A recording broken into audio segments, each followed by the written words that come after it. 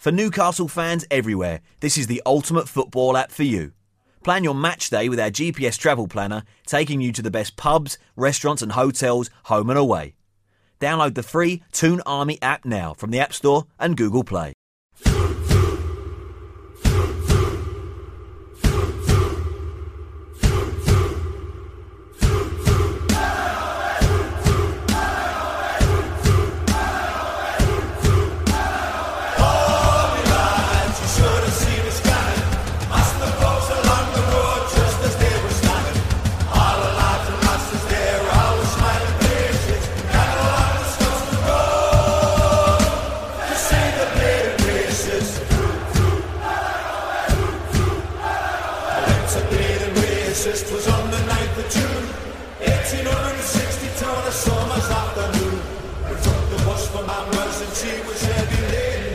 Welcome to episode 168 of CHN Radio. I'm your host, Greg Troxel.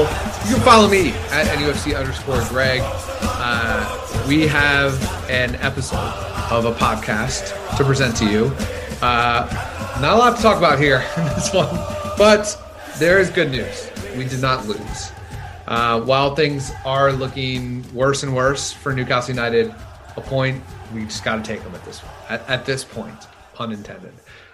So for this show, we'll talk about Wolves, that match. We'll talk about the youth team, some updates there, and then we'll preview our upcoming match. But before we get into all of that, we need to talk to the man, the myth, the legend, the best damn co-host and the site manager in the land, Elijah Newsom. How are you? Hey, I can't complain. Yeah. Wow. I mean, my Audacity didn't want to record, but it doesn't matter because we don't even use it anymore. So, yeah, we're just going to keep it rolling, keep the hits coming. I can't complain. I'm excited to be able to talk about, honestly, for the first time in, 3 or 4 episodes, maybe 3 episodes where we haven't talked, where we've been able to kind of open and not talk about a loss. So, that's cool. That is cool. No, two episodes. Yeah, 2. Because Chelsea, Man United. Yeah. All right, so that's cool. That is. We did it.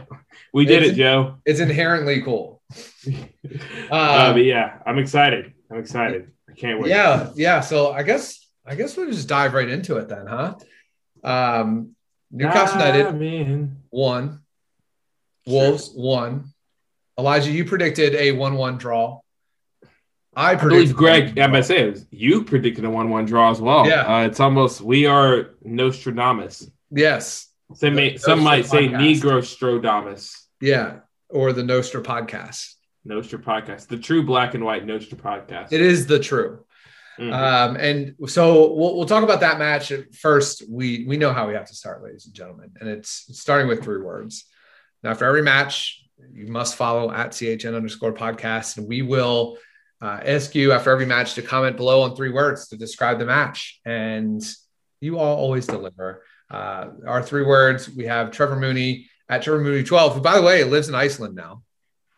That's still bizarre. I need to talk to him about that. What happened? He is fully in Iceland. He just finished his quarantine. How did he do that? And he's he went for a run today in Iceland and sent me a video, and it doesn't look like America. He said, in case you were doubting him, he said Brucey's sub shite. Don at Smick Ultra says needed 3 points. Toon Army Portland says 2 points dropped. Eric Schmidt says injury crisis incoming. James Whitmore says defo going down. Kim Avery said needed that one. And Joe Avery, I wonder if that's any. No, it's not. It's okay. Don't look too much into it. Kim meet Joe. Joe meet Kim. No breathing room, says Joe Avery. So we'll start as we always do around the lineups and what we think. Elijah, also as we predicted, the Nostra podcast of Newcastle United, we said that Carlo Darlow would make an appearance. No, you said that wrong. Martin Dubravka. Oh, I said Carlo Darlow too. Yeah. Yeah.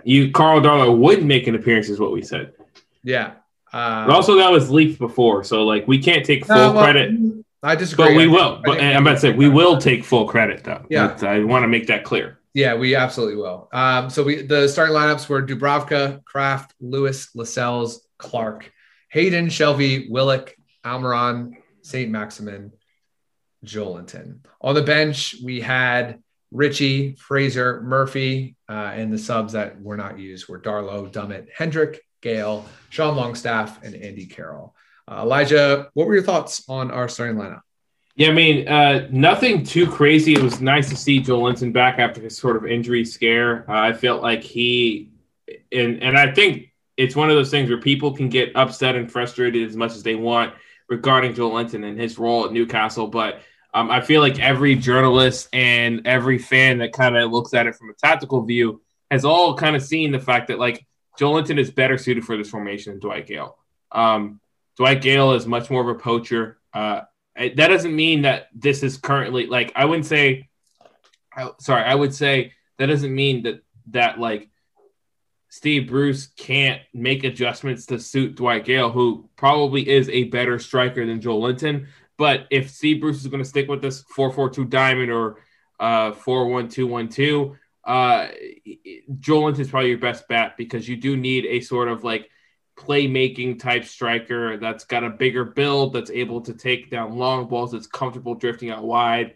And Dwight Gale's just not that guy.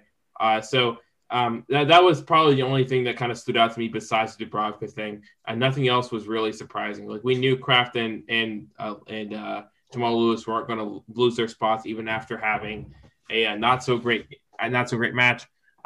There was murmurs that maybe Fernandez could make an appearance, but didn't really happen, et cetera, et cetera. So yeah, I mean, nothing crazy. Did Steve Bruce start our best 11 available? Available, yes. Okay. So you think Richie, Fraser, or Murphy should be in the starting lineup? I think. Or Hendrick, or Sean Longstaff. Well, you shouldn't even have included Hendrick. Or Darlow. Okay. Or Andy Carroll, or Paul Dummett. Okay, I'll say this. Given the fact, like, I'd say you have to be realistic with your best 11, right? Like, yeah. You have to understand that Steve Bruce is not going to deviate from this formation. So it's like you have to take that into consideration as well. And so given that information, yes. Cool. Yeah, I would agree. Well, awesome.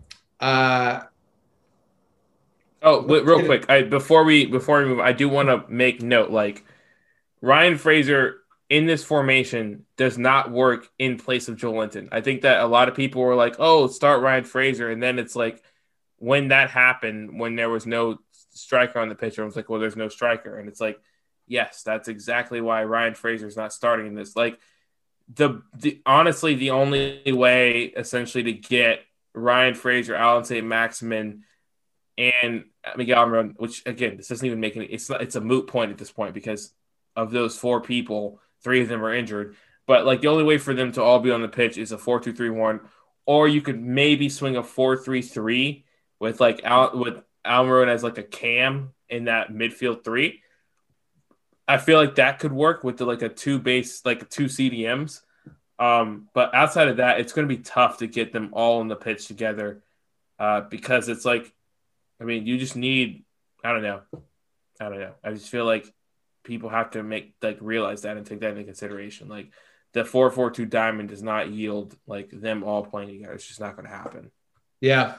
Let's start into this match. So it was certainly a very promising start, and I was tweeting through it like, hey, we need to get something out of this. Newcastle isn't a type of team that can like afford to miss opportunities, because not many are usually going to come. But we were high flying to start this match, and it was like, following losses to Chelsea and Man United, it was tough to see any hope that we would start this well. And Newcastle were dominating the start of this match. Like, I'm not using that word lightly. And I want to talk about the first part is Isaac Hayden had a great opportunity. I think it was like around 10 minutes or 15 minutes in, where he headed the ball right, like directly at him. It's always tough with this, because I actually don't know how hard it is to like head a ball into the net in the Premier League, but it just seemed like he could have done way better there.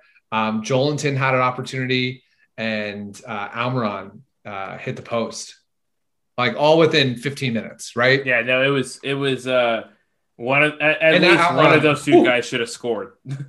Almiron two of those should have scored.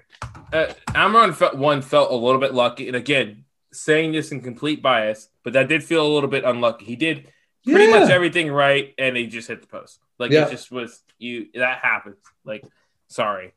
So what do you think was the most like advantageous? What was Newcastle doing different, in your opinion? I mean, I think it's really more just about being on the front foot, which again, like that's a term that's thrown around a lot. But I mean, in this case, it's like they were pressing well and pressing effectively, which again, we haven't seen enough from Newcastle.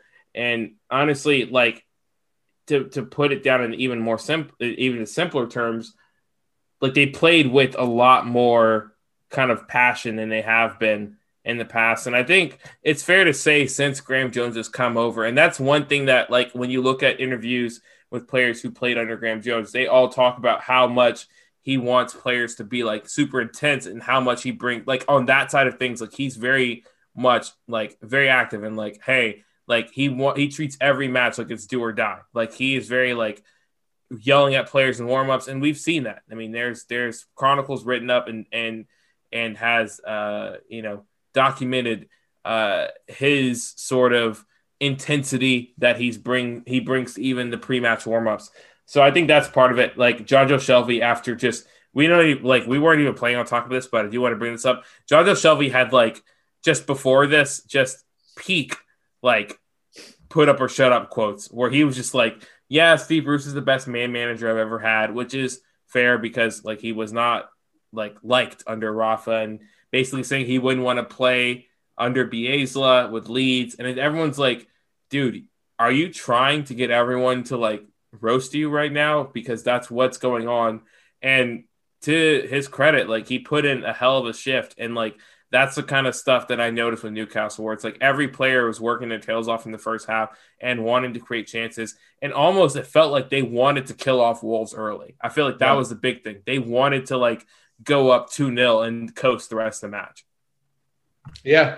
And so a couple other, like, I mean, Newcastle just kept pushing. St. Maximin put the ball in the net, but he was offsides. There was, and also you have to give credit where credit's due. We'll do this more in the second half, but Adama Traore had a really great header that Dubravka was able to push away to save like a disaster goal, which we would have easily been up. We should have easily been up at least 2-0 at that point, I felt. And I could have easily seen us going down 1-0. But that was the other point I wanted to bring out. How bad is Emil Krafth? Or is it just Adama Traore just like is so much more athletic than Emil Krafth? I'll say this. Adama Traore, for how much he's bad. His height. I'll say this. No. You have to listen, Greg. Let me tell you what I'm about to say. I'll say this. In Newcastle, of course, as we know, this is the 5th straight, I want to say, 1-1 draw with Wolves. Adama Traore had his insanely meteoric rise during all of this. And every single time we played Wolves, Adama Traore was useless. Like, he was not a factor. Like, this is easily the most dangerous Adama Traore's ever looked against Newcastle. Yep. And it's no surprise Emil Krafth was the right back there. So I'll just leave it at that. I want to just, take that as you may. Which is why I was like, Greg, wait, don't say anything because I feel like we're on the same page here. Because Emil Krafth, he had a rough day. He had a rough day there. He's booty. So we got to one more thing before I want to talk about in the first half is, which will lead us into the second half, is Miguel Almiron got hurt. And he did come on in the second half and was replaced 7 minutes in. No. He was replaced at halftime. Yeah. So he didn't come out of the tunnel on the pitch. So what did you hear? Have you heard anything about how Miggy's doing? Was it precautionary? What's your take there? So from what I've heard and read so far, and I say heard as if I'm some sort of expert and have ties. I mean, I could maybe reach out to Roberto, which people forget. Roberto Rojas is like legitimately family friends with Miguel Almiron. Yeah. And I feel like that just kind of gets tossed aside because, it's Roberto and he's got like all of his followers on Twitter and blah, blah, blah. And Newcastle fans, they feel there are certain ways about Roberto, but like he's legitimately family friends with him. And at least, if not him, at least Danny Campos, his agent. So maybe we could tap into them. But honestly, all I've heard is that they're waiting on some sort of scan. And there's like I'd say a 90% chance that whenever someone listens to this podcast, it could be tomorrow, which we're recording this Monday. It could be Tuesday, Wednesday, Thursday. We already know the status of Miguel Almiron, but it looks like that's what they're waiting on. As similar to DeAndre, and again, I was wrong about DeAndre Yedlin. I remember there was a match where DeAndre Yedlin went off, and like I thought he torn his ACL. I think you did too. It was like he was like walking, but you could tell there was a gimp, and it turned out he just like bruised his knee. And so maybe that's the situation. And like we're just dealing with Miggy playing on a bruised knee, and it's like get him a shot of cortisone, and he's good to go for West Brom. But if he's not, it's squeaky bum time. Yep. Yeah. That wasn't good at all. And Almiron, if you had to give man of the match, would you give it to Almiron for the first half? I would. Okay, sure. Then yeah. Oh, I did. I mean, if you don't feel that way, you don't have to say yes. No, I mean, I thought he was our best player. He was the best player on the pitch to me. Hands down. Yeah, no, I think so. Maybe close second is like, I wouldn't say close second, but just second is like Allan Saint-Maximin was also probably looking the most dangerous he's looked in probably since last season. Yeah. I still wouldn't. I thought ASM was good, but Almiron was. No, I was saying like close second. Like I think you're right. Like Almiron's definitely one. I'd say ASM's probably close second on that. Yeah, I might even just take away close. Like I think Almiron was far and away better than everybody else on that pitch. Yeah, that was the best, most confident I felt in Miggy in a while. Like I'm always confident, but that was such a good performance, I thought, by him. It is crazy to see like that. There were I remember the Miggy doubters, and again, like there still are. I mean, I'm not going to name any names. But there were some Miggy doubters that love him now, and they happen to reside in Denver. We'll just leave it at that.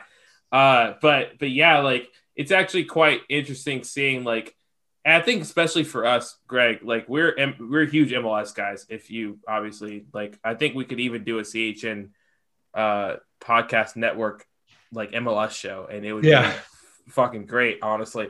But like we've seen like. Part of Miggy's brilliance is literally playing him centrally and just allowing him to have that freedom, especially because he's so one-footed, but also has that burst of pace. And so, like, when you play him, like, even if it doesn't feel like it should be out of position, if you play him out of position, he's just not going to be as effective. And so seeing him centrally and seeing him thrive in the Premier League and kind of proving that he belongs here, but, like, he belongs here when he's playing as a central attacking midfielder, I mean, that's cool to see, especially as like a long time Miggy fan. And I love that. And I think that a lot of Newcastle fans have now kind of flipped the switch and realized, hey, you know what? Miggy's good. Miggy's probably top three player at Newcastle. And I think with the top three, whatever your top three is, it's kind of fluid as to who you put at 1 or 2 or 3. But I think he's definitely top 3 player at Newcastle. Yeah. So going into the break, so Ryan Fraser replaced him, and it didn't take long. It was less than 10 minutes where we went up, and it was great, and it was deserved. And it was and a lot of it was the testament to Allan Saint-Maximin literally refusing to give up. And he was on the left-hand side of the box, and he was just broke down person by person Wolves' entire defense and midfield, and he crossed the ball, which reached Ryan Fraser, and he sent a really nice cross over to Lascelles, who rose and headed it down into the net for a lovely 1-0 lead for Newcastle United. What's your thoughts on that play? And Maximin did that a few times in this match. Yeah, I think like it was cool because that kind of, I wouldn't say it was like a set piece goal, but it came as a result of, maybe was it a corner or a free kick or something like that. Like Yeah. that kind of basically had Jamal Lascelles up in that area. And that honestly, like I will say this about Newcastle this past match, set pieces were looking dangerous. It was looking like Newcastle could score from a variety of ways, especially off of set pieces. So that was cool to see. But yeah, I mean, shout out to Ryan Fraser. I mean, I think it's no secret he's probably the best crosser of anyone in the club. I think I mean, certainly in terms of frequency, he's one to do it a lot. And so it's good. And again, like you said, speaks to the Bruce Valentine-Maximin. But I do want to point out that like that might be something worth mentioning as we get down into the nitty gritty. You know, having a guy and whose first or second option is to cross, it is a welcome. I don't know. I wouldn't say a welcome surprise, but it's nice to have when you have, you know, your main attacking players in terms of Alexi Maximin and Miguel Almiron, are guys who definitely like to dribble and shoot and lay off. It's nice to have a guy who wants to swing in crosses, even if we don't have maybe as much of an aerial threat as we did with Callum Wilson. So I don't know. I think that's my big takeaway from that Jamal Lascelles goal. And shout out to Jamal. I mean, he had a good game, and this was cool for him to cap it off with a goal. Yeah. Unfortunately, though, that for Newcastle, that was the best it got. ASM came off. Who was it? Jacob Murphy. It was Jacob Murphy. And it didn't go well after that. And we were maybe 20 minutes after Newcastle's goal. It was a attack down the right, and another "this player is bad" moment, Jamal Lewis. We might have the worst fullbacks in the Premier League. Emil Kraft and Jamal Lewis, they just constantly get beat. And that's just it. Like, yes, Jamal Lewis is young, but he's not good enough. That's just the simple fact of it. He's just not that young. Sure. Like, I think what is he, 23? Like, I feel like when we talk about Jamal Lewis being young, it's like, oh, yeah, he's young. And it's like, I'm pretty sure Tariq Lamptey's younger than him and is way better than him. Yeah. Like, and we were linked to Tariq. And so it's like, it's very interesting. Yeah. We go that way. It's not good. He just constantly gets burned. Yeah, he's 23. And Tariq Lamptey's 20. So put that into perspective. I do think it's like it's interesting because, again, like I think in not even related to us, I think it was maybe I don't even remember, maybe Southampton, but like another Norwich defender was signed by another team, and like Kim McCauley, who's another former SB Nation writer, and she's now working for the NWSL like LA team as a scout, which sick. Yeah, that's a great come up. She mentioned like during, I think it might have been like I'm pretty sure it was Southampton, just like why is everyone shocked that like a defender from a Norwich team that was not good at defending is not great, like that. And that's kind of like, and once she said that, and it did not apply to Jamal Lewis at all, but it just changed my whole like frame of mind regarding Jamal. Is like we brought him in and like there was a lot of promise, but like we just conveniently ignored the fact that Norwich was not a good defensive team. Like, it's not like we were signing a defender from the best team in the championship, or we were signing a defender from like, you know, a mid-table side. You know, it was like we signed a defender who was not the best defender on the worst defense in the Premier League last season. So it's interesting, like seeing that kind of play out and us kind of hold on and grasp that hope.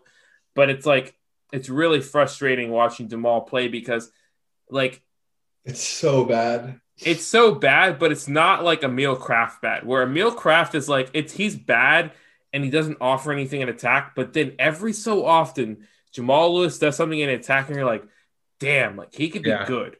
Yeah. And it's very like, it's interesting because it's like, it's kind of Trent Alexander-Arnold vibes, and I might get canceled or roasted for this, but if you look at, you know, Trent Alexander-Arnold, and I'd love and you can fact check me on this. We've had this discussion a ton among me and my internal soccer group, me friends that I bring up on this podcast, maybe far too much. But Trent Alexander-Arnold is actually just not really a good defender, but he is such a good offensive player that it makes up for it. And like that's probably Jamal Lewis's future. Is like he's not a great one-on-one defender. He's not a great team defender at all. But like he has the potential to be an insanely great offensive talent. And like, but that like when you're in a relegation scrap, like that doesn't matter. Like you need to be a somewhat decent defender because like we just can't afford to give up goals. And so that's kind of the issue I have with Jamal. It's like I see the promise in him in attack, but like the here and now as it regards to defending is so bad. And like we've seen bad defenders of the fullback position in Newcastle for the past 4 years. So yeah. For him to be in that conversation being like really bad is not great. Yeah. So on the goal, so yeah, Pedro Neto burned Jamal Lewis and he crossed the ball to Ruben Neves and he headed it past Dubravka. Dubravka got a hand on it. He probably should have kept it out, let's be honest, but he didn't. And one thing that we'll definitely talk about, or that we should talk about, is the Hayden and Richie situation right before it. So it was just seconds earlier, but there was personnel change. Hayden did not get the instructions via Richie to occupy like a certain defensive position, and he was standing off of Neves for that goal. Steve Bruce blamed Richie on that, not himself. And Jamal Lascelles even said, which is extremely damning, the captain said after the match that we had no idea what we were doing during that play. Woo! That's the stuff that that's like too many men on the field in an NFL game, or like that is like stuff that like you are missing details as a coaching staff. And that is simple and like, I don't care if you whispered it in Matt Ritchie's ear and that's how the way it's always been done. You need to clearly let your team know exactly what's going on, so everyone's on the same page at all times. Like, I'm sorry, you get paid too much money as a manager to let something like that happen. And it's so bad. I mean, I think it's one of those things where, and then to blame it on the player.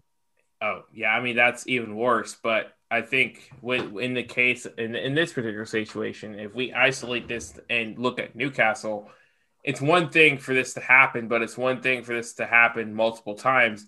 And let's go back in the time machine and look at Steve Bruce's first ever game in charge. Jetro. The same thing happened, and Newcastle gave up a goal. So it's like, man, it's just not a good look. And then for you to kind of know that in the back of your head and then blame players is something else. And like, I think we know this now after watching the match. Newcastle at that point did change formations. Mm-hmm. They went to like I guess a 3 in the back, 5 in the back sort of thing. And so like, understandably there was confusion, but again, like that, like Greg said, I mean, that's still on you as a manager. You have to, if you're going to change formations at that point in time during a match, you have to be way more vocal. Like, you can't be concerned with like, oh, what if the other team here? No, shut up. No, the important thing is to make sure that your own team knows what the heck is going on. And they just didn't. And I mean, we can go down a rabbit hole of Steve mm-hmm. Bruce and his substitution decisions, but it's not necessary. I mean, we kind of, it's bad. We knew that something like this could happen. It has happened. It probably will happen again. Like, why not? Like, you do not, when you're up 1-0 in this situation, why do you just sub on the smallest players on the pitch? Like, you know, you're going to bunker anyway. If you're changing the formation to a defensive formation, you lost Alan St. Maximin, you lost Miguel Almiron, your two clearly best players on the pitch, and you don't have your best striker. Why do you not just sub on Andy Carroll and be like, hey, just defend all of the set pieces? Like, that's what you're here for. Like, drop back a little deeper than you normally do, and all set pieces, I want you in the box. Like, and Sean Longstaff, like, hey, be a defensive midfielder. Just like get your height and get ups. Like, why are you subbing on Ryan? Like, well, the Ryan Fraser thing panned out, but also like that also made sense where it was like you needed a goal and you like that's different. That's way different because I'm talking about after we were up 1-0. Oh yeah, no, if you're up 1-0, it's unbelievable that these are the subs that you sub on. Like, you sub on Jacob Murphy and Matt Ritchie when you just need to bunker down to get a 1-0 win and get a little bit of breathing room, and you just can't even do that. I would. This is my thing that I don't get is. You sub on Jacob Murphy, and I feel like that is probably a better point to switch to the back five. Yeah. Because we know Jacob Murphy is a competent, like, right wing back. And I think that was the weird thing for me was, like, I feel like the Matt Ritchie sub never needed to happen. If anything, like, that sub should have been a Sean Longson or something where you just are kind of bunkering and you have a little bit of an outlet. You still have an outlet with Ryan Fraser. You still have the outlet available. Mm-hmm. I don't know. It just felt like, again, like I don't know. It didn't feel like the right decision. It feels like, and I don't know. I mean, and again, like Emil Kraft, like kind of picked up a little bit of a knock and kind of got subbed off. And so you're playing with fire, but it just felt like you could have made an adjustment earlier. And I understand maybe you're trying to push for 2 goals. And to be fair, it almost happened. I mean, like they almost got 2 goals. Do you want to talk about the big story of Joe Linton and his miss per se? Is that and I even missed probably the biggest match is Joe Willix. I didn't want to say it, but I think that honestly is the most annoying thing is that everyone's making a big deal about the Joe Linton one, which again, the keeper made the wrong decision. Like he was legitimately like, that's a goal if the defender doesn't make an insane block. And that's not even me being a Joe Linton apologist. It's like, look at the play. Like, it's not a great shot. I'll give you that. It's still not an unsavable shot, but the keeper is beat. And at the end of the day, that is what matters when you score goals. Like, there's a lot of goals, even if you look at Callum Wilson's goals, there's a lot of goals where the location of the ball was not great, but the keeper was beat, and it's a goal. And when you write it down, it says Callum Wilson scored 93rd minute. Like, it doesn't matter. And so, but Willock hit it straight at the keeper. My gosh, that was so frustrating. And he had time. Yeah, I think that was way worse than Joel Linton winning. That was one of the worst misses this year. I mean, simple. Like you were in the middle. You were at the penalty area with time. Yeah, and you just hit it straight at the keeper. Right. Ryan Fraser had a bad one earlier. Where the ball over the top. He was 1v1 at the keeper. That was pretty bad too. But Willock is up there, and I know Willock definitely kind of knows that it was bad. But yeah, I mean, oh my gosh, like Newcastle could have won this game. Again, if I guarantee you, if Callum Wilson started, we win easily. If Callum Wilson starts, we win 3-0. That's what I mean. But basically, and I think the interesting thing that's worth noting is that like Newcastle's last 6 goals have not been scored or assisted by Callum Wilson. Mm-hmm. And so it's like, it's just the threat of him being there. It does something to defenses, and Newcastle don't have another threat like that. I mean, outside of Alan Saint-Maximin and maybe Miggy, but like Callum Wilson being there in addition to those two makes a massive difference. And like Joe Linton, Andy Carroll, and Dwight Gale just don't command that same level of respect that Callum Wilson does. And so it's a bit annoying and obviously incredibly frustrating. But again, I don't know. I mean, we might get dragged or canceled for this, for saying the Joe Linton miss wasn't as bad as it was, because again, cleared off the line. Like if we were in Newcastle, if that was us on the other end, we would be like freaking praising the hell out of whatever defender did that. And we've done that on this podcast with Federico Fernandez, with Jamal Lascelles, with Fabian Scher, with insane DeAndre, where our keeper was beat and the defender clears it off the line. And it's not even the best placed shot. But unfortunately, like it's Joe Linton. So, I mean, as long as he has that £40 million price tag and doesn't score 20 goals a season, he's going to get that. He's just going to get the brunt of everything. Yep. It's unfortunate. I mean, that's how it is. Before going to quotes and stats, I just wanted to congratulate one player on the player who made sure that we got a point, and that's Martin Dubravka. He absolutely saved this match for us. It was a loss waiting to happen. He absolutely just turned up and saved the game for us, like he has numerous times again. So absolutely amazing. The Fabio Silva save that went off his collarbone, that was wild. Yeah, shout out to Fabio Silva, FIFA Wonder Kid. Yeah, people forget. I love that you always stick to committing to the FIFA Wonder Kid shout outs. Going to stats or quotes, are you good to go to move there?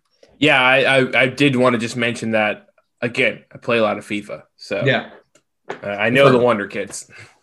Steve Bruce said, we're disappointed because we had the big chances. They had a couple at the death, but in the first half, we've had 3 wonderful chances and then one with Joelinton with 10 minutes to go. It's the same story. If you create chances but don't take them in the Premier League, you'll get punished. We should stop the cross, and I think the goalkeeper will think that he could have kept it out. Maybe it's a great save at the end, but I know he'll be disappointed with the goal. The instructions, Matty didn't get onto the team quick enough on how we were doing it. When you look at the Wolves goal, we should have stopped the cross. That was the frustration for all of us. But we'll have to concede that one and make sure our instructions get on. We'll do it from the sideline in the future. He said, I've been quite pleased with how we've gone about our work. I've enjoyed watching us play today, but disruptions and injuries to our big players is the biggest concern. For Miggy to be upset like he is, we unfortunately fear the worst, was Steve Bruce's concerns. That doesn't sound good. Okay, wait, time out. Real quick on that. Steve Bruce feared the worst with Javi Manquillo. Did not fear the worst for Callum Wilson, by the way. Feared the worst for Javi Manquillo, and Javi Manquillo might be available this Sunday. Yeah. So I think Steve Bruce is probably not the best source for anything gauging injuries except at for all. Talking about John Shelby. He said we're going to have to find a way to win without Callum, Almiron, and Maximin. Our top goal scorer last year only scored 6 goals, and we managed to find a way to get some results. There's still a long way to go. Everybody in the bottom half will be looking over their shoulder. It's an accumulation of points that matters. So let's take the positives. That's what Bruce said. Any comments on that? Yeah, I'm not for calling out players. If you're a manager, there's never an appropriate opportunity to call out any of your own players. And Steve Bruce, he's done that so much this season that it feels like it's going to happen. And so I don't know. I don't like that aspect. I'm also hoping for the best here going forward with West Brom. I'm hoping that, one out of the 2 injuries isn't bad. I think that we won't be without both Miggy and Allan Saint-Maximin. And again, for you people that are listening to this on Thursday, I could be completely wrong, but I don't know. I feel like Steve Bruce, I don't trust his judgment on injuries at all, but I also just feel like this has been a weird season, and guys who we thought were going to be out, Jamal Lewis is a good example. I mean, there's been a couple matches where he's been subbed off early, and then he comes back and plays the full 90 the next match. Do we want him to play the full 90? I don't know, but he did. He did it, and it happened. So I think one of those 2 are going to be available. Yeah. Jamal Lascelles scored his 7th Premier League goal. It came against Rui Patricio. It takes him level with Matt Ritchie, Jonas Gutierrez, Carl Court, Mark Viduka, and Stephen Glass as most goals scored for Newcastle United. It was Martin Dubravka's first Premier League game since the season closer against Liverpool in July of 2020. Going to expected goals, Newcastle led in expected goals, 1.95 to 1.28. So a 2-1 win is what expected goals says Newcastle should have gotten. Elijah, any thoughts on who led in expected goals? Joe Willock. No. Your theory may be right. It was actually Joelinton. I think it was maybe because Joe Willock had that one chance. It was worth 0.46. Joelinton had a few other accumulations, but he ended up at 0.48. So it was Joelinton had the most, but Joe Willock definitely had the biggest miss of the group. Do you know who had the most expected assists at 0.61? I'm going to say Allan Saint-Maximin, maybe. Correct. Definite. Nobody else was even close to that one. So ASM had a great performance there. I can't believe you left out the most important Jamal Lascelles stat that everyone was pointing out. Shit. What one? That his last Premier League goal came against Wolves in the 1920 season in a 1-1 draw. The 1920 season, huh? Yeah. Well, 19/20, like 20. Oh. I was like, Jamal Lascelles, 108 years old. Come on. Going to stats, Newcastle had 54% of the chances. They had 19 shots to Wolves' 14, 7 on target to Wolves' 4.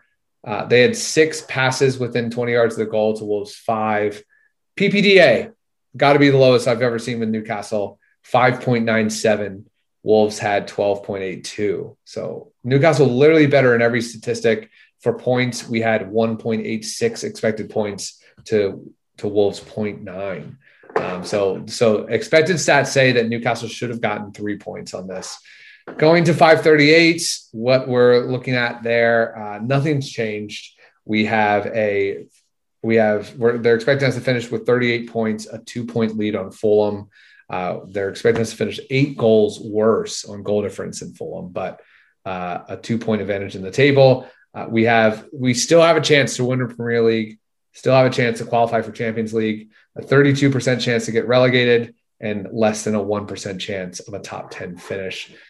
In the global soccer rankings, your dearest Newcastle United, last week, I think we were at 96th or something. Oh no, 92nd. We moved up 1 spot. We jumped Torino of Serie A, and we are in 91st best club in the world. 2 spots ahead of Norwich, just behind Marseille and CSK and Moscow. Elijah, who's your man of the match? I mean, it's tough. You kind of alluded to it. I think Miguel was good, and he was by far and away, one of the best players in the first half. But I don't know if I can, in good faith, give it to him because he only played in the first half. I think, I don't know. I feel like maybe I'd have to. It's kind of tough because all the players that I think played well all left early. Like I think Allan Saint-Maximin was also really good, but he also left early. So maybe in that case, maybe I'll give it to Jamal Lascelles. I mean, he got the goal, was good in defense. Easily, I would say the most organized Newcastle's defenses looked in a few matches for sure. I definitely think that Dubravka brings an extra level of organization that we did not really see with Karl Darlow. We didn't really see Dubravka's best distribution. We're getting the nitty gritty when we talk about distribution. But I mean, that's kind of been my big annoyance with Karl Darlow. But yeah, I think Jamal Lascelles did a really good job of organizing the back line. As the Wolves have a ton of attacking talent, and that's no surprise. And it felt like, for the most part, the majority of this match, they felt a bit neutralized. And I'm going to credit Jamal for that, and he got the goal. So yeah, we'll give it to Jamal, man of the match. Yeah, I'm going to give it to ASM. I mean, he played a little over an hour, and it was. Yeah, that's fair. Yeah, I would have given it to Miggy, but obviously, I mean, for a half. But yeah, he did good. I mean, Joe Willock did good. Just had that terrible miss. And actually, Joe Willock, according to Who Scored. Who Scored? So the players that got a 7 or above, the first one I'm about to name is shocking. Emil Krafth. He got a 7.05. Then Joe Willock. He might have he might have a more tackles than anyone. Like that might be it. Like tackles or blocks, I'm guessing. Because I feel like he got aerial duels, which is most on the team. Okay. Does he have a lot of blocks? I feel like he got beat, but then was able to recover. Maybe. I don't know. That feels like Emil Krafth. Yeah, that could be very Emil Kraftian of him. Okay, are you good to take a break? Yeah, I mean, I feel like we probably should have taken a break like a long time An ago, hour but ago. who knows? Whatever. We'll be fine. All right. Let's take a break and we'll be right back. For Newcastle fans everywhere, this is the ultimate football app for you. Our chat system connects the Newcastle community with its public forums for supporters globally, as well as private chats with your mates. Download the free Toonami app now from the App Store and Google Play. All right. We're back. We're going to start with a little bit of unfortunate news, and I highly recommend that you all go check out our website, Coming Home, newcastle.sbnation.com. On Sunday, news broke that former Newcastle United player and manager Glenn Roeder passed away at age 65. The League Managers Association spoke of a long battle with a brain tumor. Alan Shearer, who played with Roeder at St. James's Park, tweeted that he said, "So sad, a fantastic man."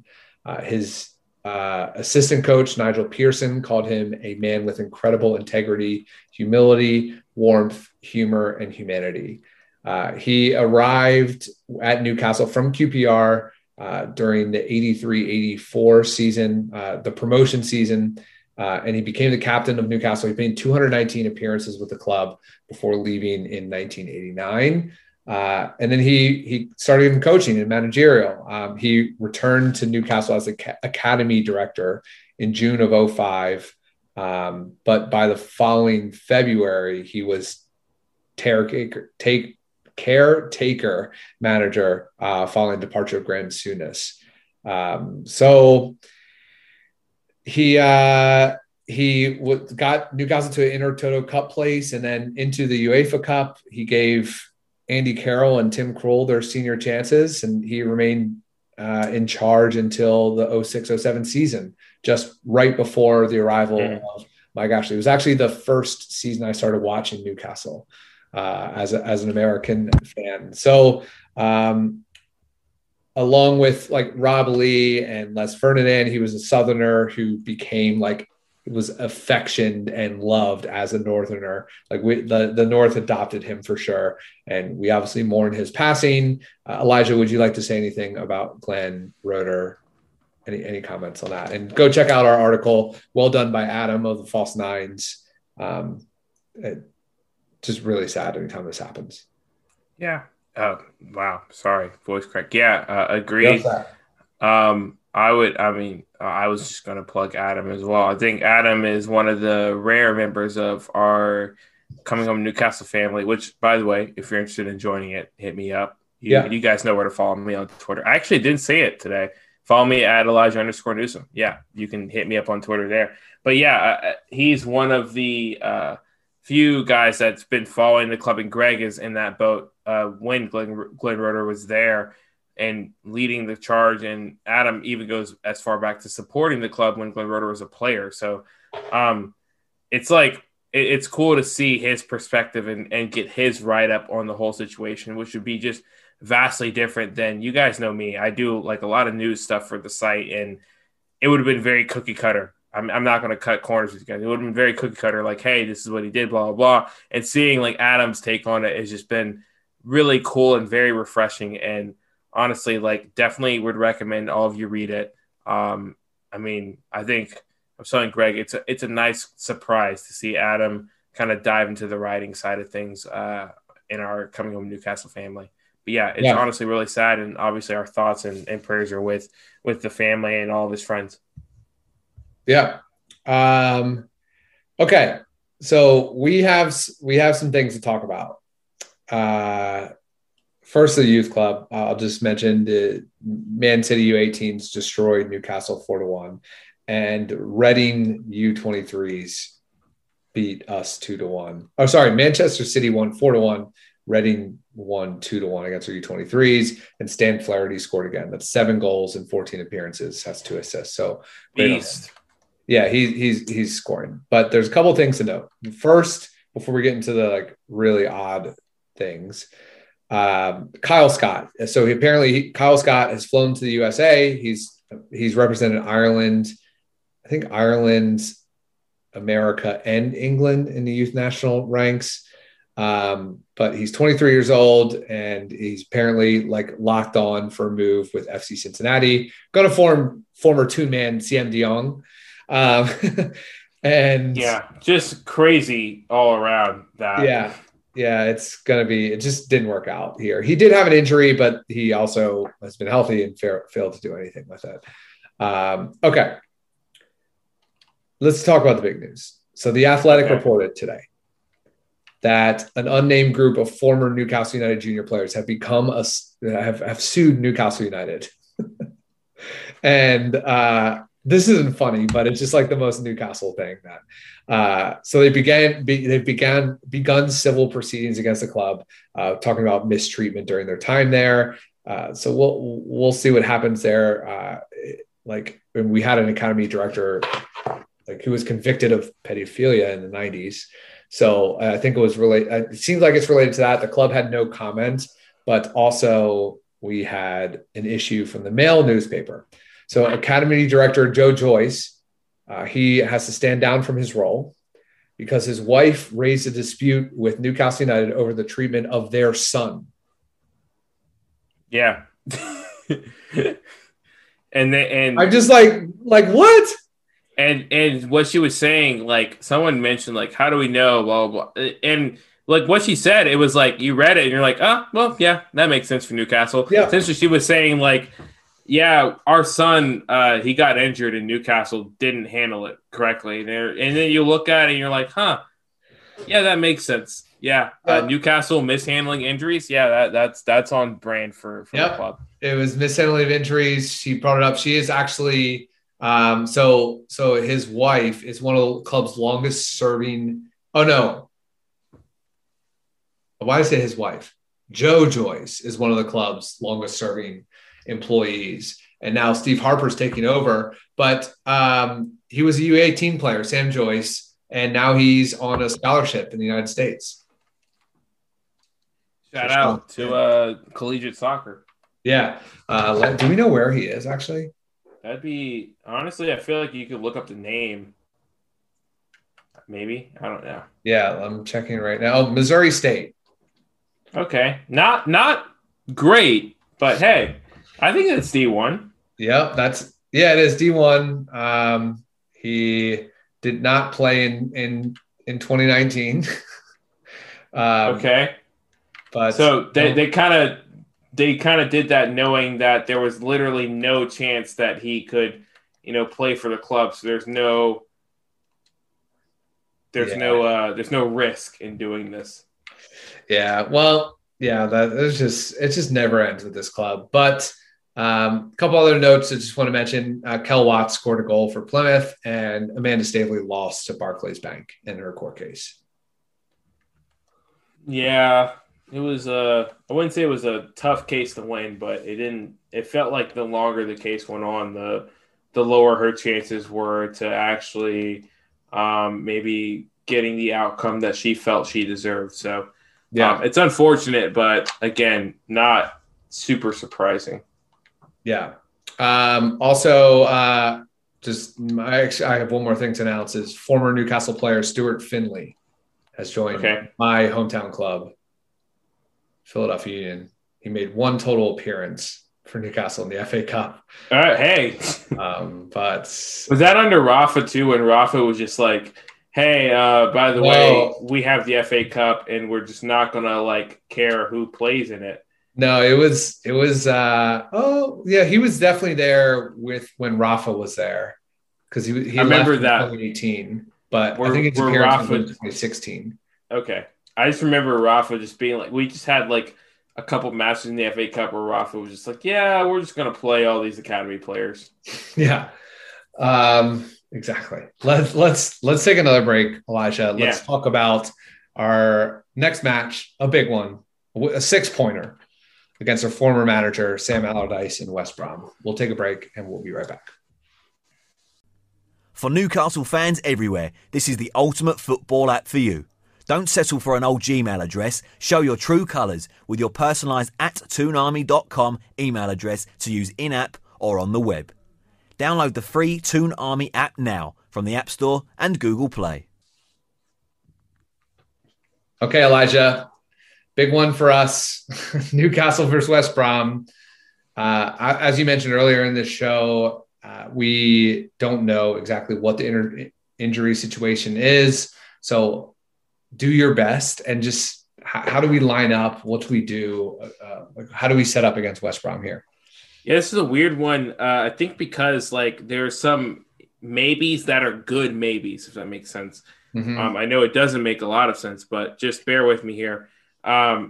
We there was a maybe regarding Federico Fernandez ahead of our previous match, against Wolves, and so that being said, I think he's a maybe for this match as well. Javi Manquillo was back in training, which is always a good sign as well. So That's a good maybe because, as we've mentioned multiple times, Emil Kraft is, how do we say this nicely, just really bad. So let's go with the mindset that Newcastle are playing the best available players. I think Dubravka doesn't lose his place in goal. The goal that he let in wasn't great, but he also made 2 or 3 really insane saves. And as a whole, Newcastle looked as if they were sort of competent in defense, not as threatened as they have been in the past. And again, like you're going up, I don't know. I don't even want to say, and again, you're going up against a worse attack. The Wolves attack is a good attack. I mean, so I think it's worth mentioning, like, they held their own. And they've been doing well recently. Sorry to interrupt. That's true. No, that's a good interruption. So I think that part of the lineup is fine. I think you're going to see Jamal Lewis, Jamal Lascelles, Martin Dubravka. I said that out of order, but who cares? Maybe Federico Fernandez. And if not Federico Fernandez, it'll be Kieran Clark. And then we'll go Javi Manquillo. And if not Javi Manquillo, it's going to be Emil Kraft. And then Isaac Hayden as a CDM with Jonjo Shelvey and Joe Willock kind of supporting him ahead of him. And then, of course, the front three is where it gets interesting. I've said this multiple times. I'm of the boat that we will have one of the two, Allan Saint-Maximin and Miguel Almiron. So let's go Ryan Fraser and Miguel Almiron with Joelinton up top. I feel like that's realistic. Mm-hmm. But if both guys are injured, I can see Jacob Murphy coming in, and I don't know how I'd feel about that. I feel like there were moments. Jacob Murphy had one really good moment, honestly, to set up the Joelinton chase, I believe, where he like dribbled through a few players and was able to play a decent pass. So it's not that Jacob Murphy's terrible, but he's just not as good as Allan Saint-Maximin or Miguel Almiron. So I think that's probably your natural replacement if both of those guys are injured. It's going to be a Fraser or Murphy, Joelinton situation. Yeah. So it's a really risky position to be in for Newcastle because we're 3 points from the drop zone and we are far away from winning the goal difference race against Fulham. So we need points from this. So one thing to look at is West Brom. They have points in their last 3 matches, they've gotten 5 of 9 possible points. So they're on a little hot streak there, and they haven't been playing like scrubs either. I mean, they got a point from Man United, they drew Burnley, and they beat Brighton, and were level on points with Brighton. So they're definitely going to be feeling good about themselves, and with us potentially having. There's a chance Miguel Almiron, Allan Saint-Maximin, and Callum Wilson are out. They got to be feeling even way better about themselves for that. Elijah, is there any players that you want to shout out as like just people we need to look out for? I do want to shout out to all the West Coast people just overall because this is a 4 a.m. kickoff for them. Yes, so, I will not be present. Yeah, big shout out to them for that not being wonderful. Again, they picked up points against Brighton. 3. Yeah, 3 points. Yeah, 3 points against Brighton. I mean, they've got decent players. Matthews, Pereira, and Conor Gallagher are my.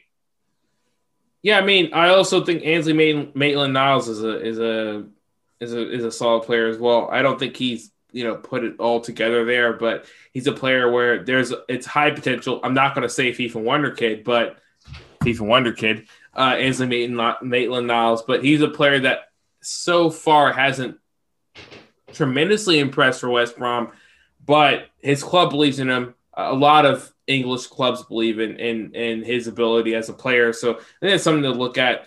Again, Pereira is obviously, and Gallagher definitely. I mean, Gallagher's been on a tear. He got the assist the last match as well. Yeah, they have 7 goals and 5 assists between them, which is like that's ASM like Callum Wilson level. That's like all of their goals, except like Kyle Bartley. Kyle Bartley's a center back, has 3 goals for them, so that's like last year Newcastle type level.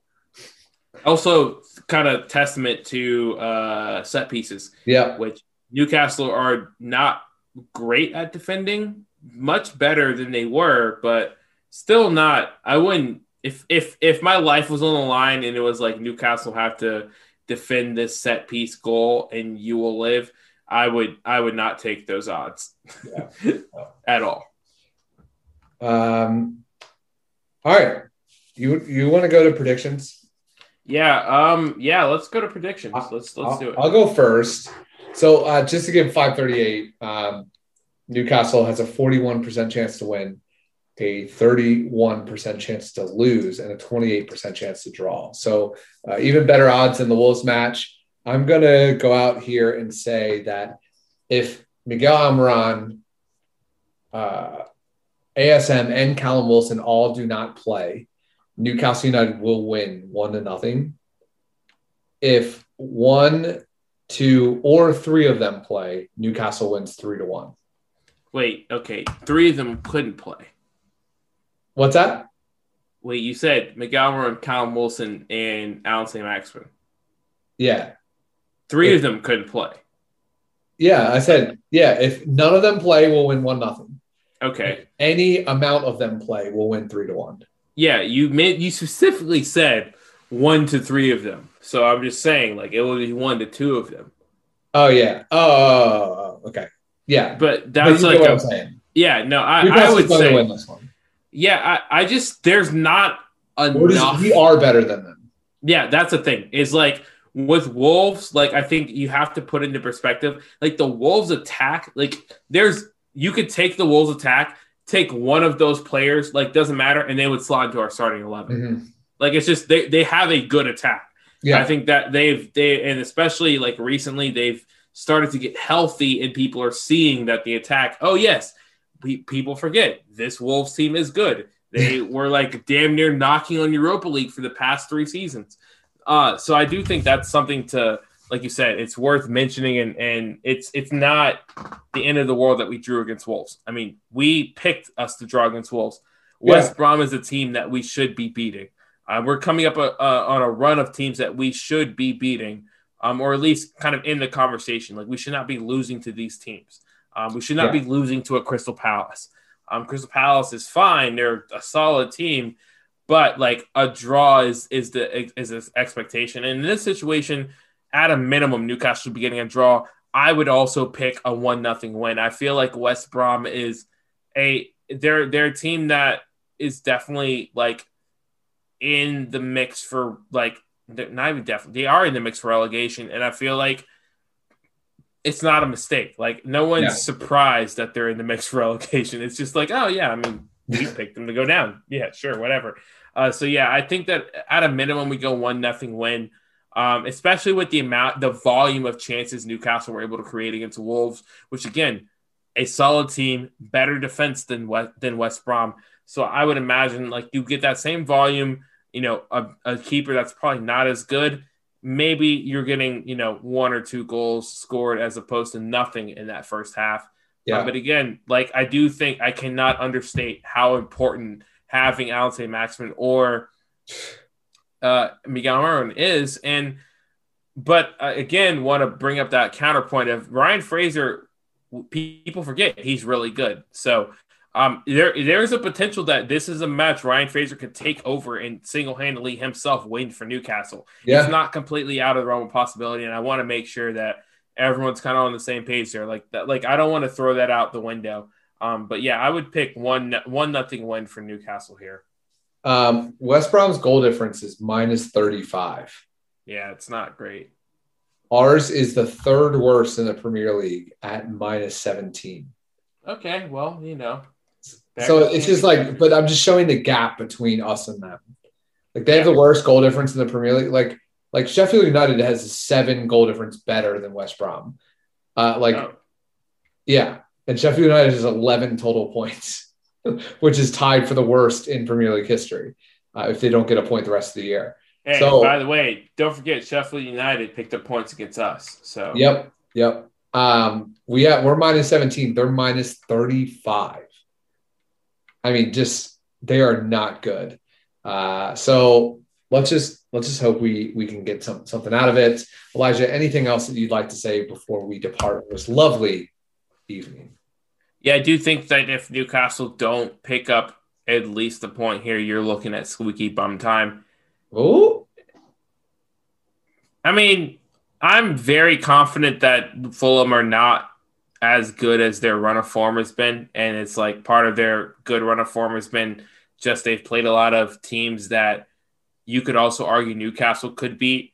Like it's like you look at their fixture list, it's not overly impressive, but also like it's squeaky bum time if you are able to pick up points against West Brom, because the expectation is that you're able to pick up points against West Brom and also pick up points against the likes of Crystal Palace or Southampton, or maybe not Southampton. I don't know if we play Southampton in the near future, but yeah, like Crystal Palace, Fulham, Wolves, etc. The expectation is that we're able to pick up points against them, and not picking up points against West Brom is not a step in the right direction if you're Newcastle there. So that's why I would say it's squeaky bum time. Let me ask you this. My last question before we head out is I'm going to tell you our matchups at home. How many points do you think we'll get? Okay, I want to stop you there. At home means nothing. There's no fans. It kind of does. It kind of does for Newcastle, I feel.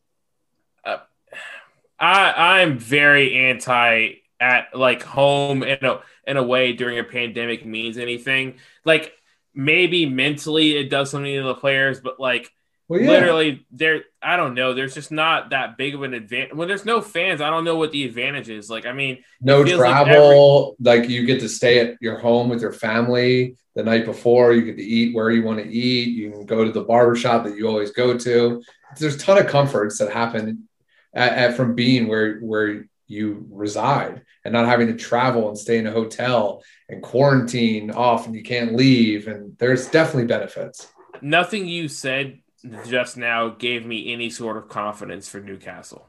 I feel like our home matches haven't been drastically better than our away matches. I feel like if you look at Newcastle match by match, it's just been like, it feels like every single one of these matches, home or away, comes down to how prepared the team is. Is Steve Bruce going to be like competent that day or not? It doesn't, like, that's kind of, honestly, that's what I focus on more than whether that's a home or an away match, if that makes sense. Like, it feels like the fate is purely in Steve Bruce's ability to do the bare minimum for Newcastle rather than like Newcastle being at home or away. Yeah. Maybe it makes a difference for other teams. Like maybe it's like it gives an advantage because West Brom is not going to be at their best. But like for Newcastle itself, I personally see no difference between Newcastle at home and Newcastle away. I feel like it's all up to, is Steve Bruce prepared today or is he not? Oh, well, that's entirely different. Exactly. Yeah. All right. Well, so then I guess we won't do that question. I mean, no, I mean, where were you going with that? I'm curious. Where were you going with that question? I was just curious to see how many points that we would get with our remaining home fixtures. Okay. I mean, I would like to hear these home fixtures because I genuinely think the Newcastle schedule leads them to be in more matches than they are. Like you know what I'm saying? Like Fulham's got a much tougher schedule. Like home, like take away if all these were neutral sites, like just the names of the teams and the quality of the teams makes it seem like Newcastle should have the better run to close out the season. So I'm comparing stats real quick, and Newcastle are better at home. There's no debate. Newcastle have more wins, more draws, and less losses at home, more goals scored, less goals against at home all this year. I would, again, raise that point, like, who was available? Like, I'm just saying, like Alex say, Maximin, is he playing more home games than we can look at that, but that's just the stats that I've just pulled out. But yeah, so here's our home matches, and then you, however you want to take it, just let me know how many points. Aston Villa, Spurs, West Ham, Arsenal, Man City, Sheffield United. That's tough. That's all the home matches that we have left. I think Sheffield's 3 points. So then we have Man City, Arsenal, West Ham, Spurs, and Villa, all top half sides. Yeah, the issue with Spurs is that you don't know what version Spurs is going to get. No idea. Like it's very clear they're not going to fire us though. So yeah, they do pump us. I would say Spurs is a loss. I say Arsenal's a draw. Man City's a loss. Who else is there? West Ham and Villa. West Ham's weird because West Ham doesn't play us well. So there's like an opportunity for 3 points there because it seems like they underperform when they play Newcastle. We've been able to so are you calling 3 points? I'd say at least a point, but yeah, let's go 3 points for West Ham. Sure, why not? Okay. And then Villa, I'd say maybe your draw, but I would lean towards nothing there. I think your money makers from Newcastle is just like, honestly, any sort of mid-table, Palace, Wolves, Southampton, Fulham, those matches. So if we do that, if we get 7 points, we'll be at 33 points just in those home matches, not including the away. It's not bad. So we're getting there. That's right. Also like, and hey, look at that. It's like, if you look at West Brom as a team that is clearly worse than Newcastle, and you say that's 3 points, then Newcastle are safe. That's 40 points. Yeah. Things to consider. Right. Well, let's do this. Let's close episode 168, CHN Radio. I'm your host, Greg Troxel. That's the best damn co-host in the land, Elijah Newsome. Let's get 3 points this weekend. We'll talk to you soon, and hoy the lads. Love you guys. It's cold up there in summer. It's like sitting inside a fridge. But I wish I was on the quayside, looking at the old time bridge. I'm coming home, Newcastle. I might as well have been in jail. I'd walk the streets all day. I'll need for a bottle of your own brown ale. I'm coming home, Newcastle. If you never win the cup again, I'll brave the dark at St. James's Park. If the Gallagher end in the rain, I'm coming home.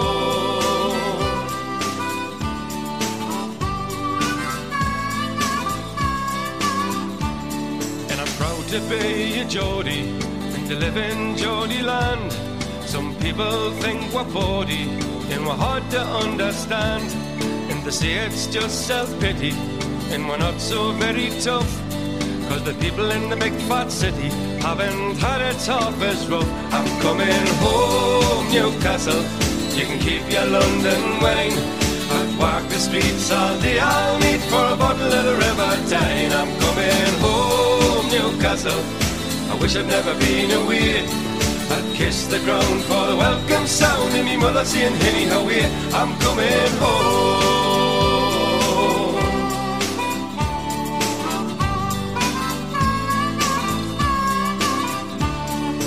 Miss the old blind busker who stands at Fenwick's door. He plays a mean accordion, you've all seen him there before. And I love the Geordie heroes, there's so many famous names, like Lindisfarne and Gaza, Brendan Foster and the Gateshead Games. I'm coming home, Newcastle. I might as well have been in jail. I'd walk the streets all day. I'll need for a bottle of your own brown ale. I'm coming home, Newcastle. If you never win the cup again, I'll brave the dark at St. James's Park at the Gallagher end in the rain. I'm coming home, Newcastle. You can keep your London wine. I'd walk the streets all day. I'll wait for a bottle of the River Tyne. I'm coming home, Newcastle. I wish I'd never been away. I'd kiss the ground for the welcome sound of me mother saying, "Hey, I'm coming home, Newcastle." I might as well have been in jail. I'd walk the streets all day. I'll wait for a bottle of your own brown ale. I'm coming home, Newcastle. If you never win the cup again, I'll brave the dark. It's in James's Park at the Gallagher's End in the rain. I'm coming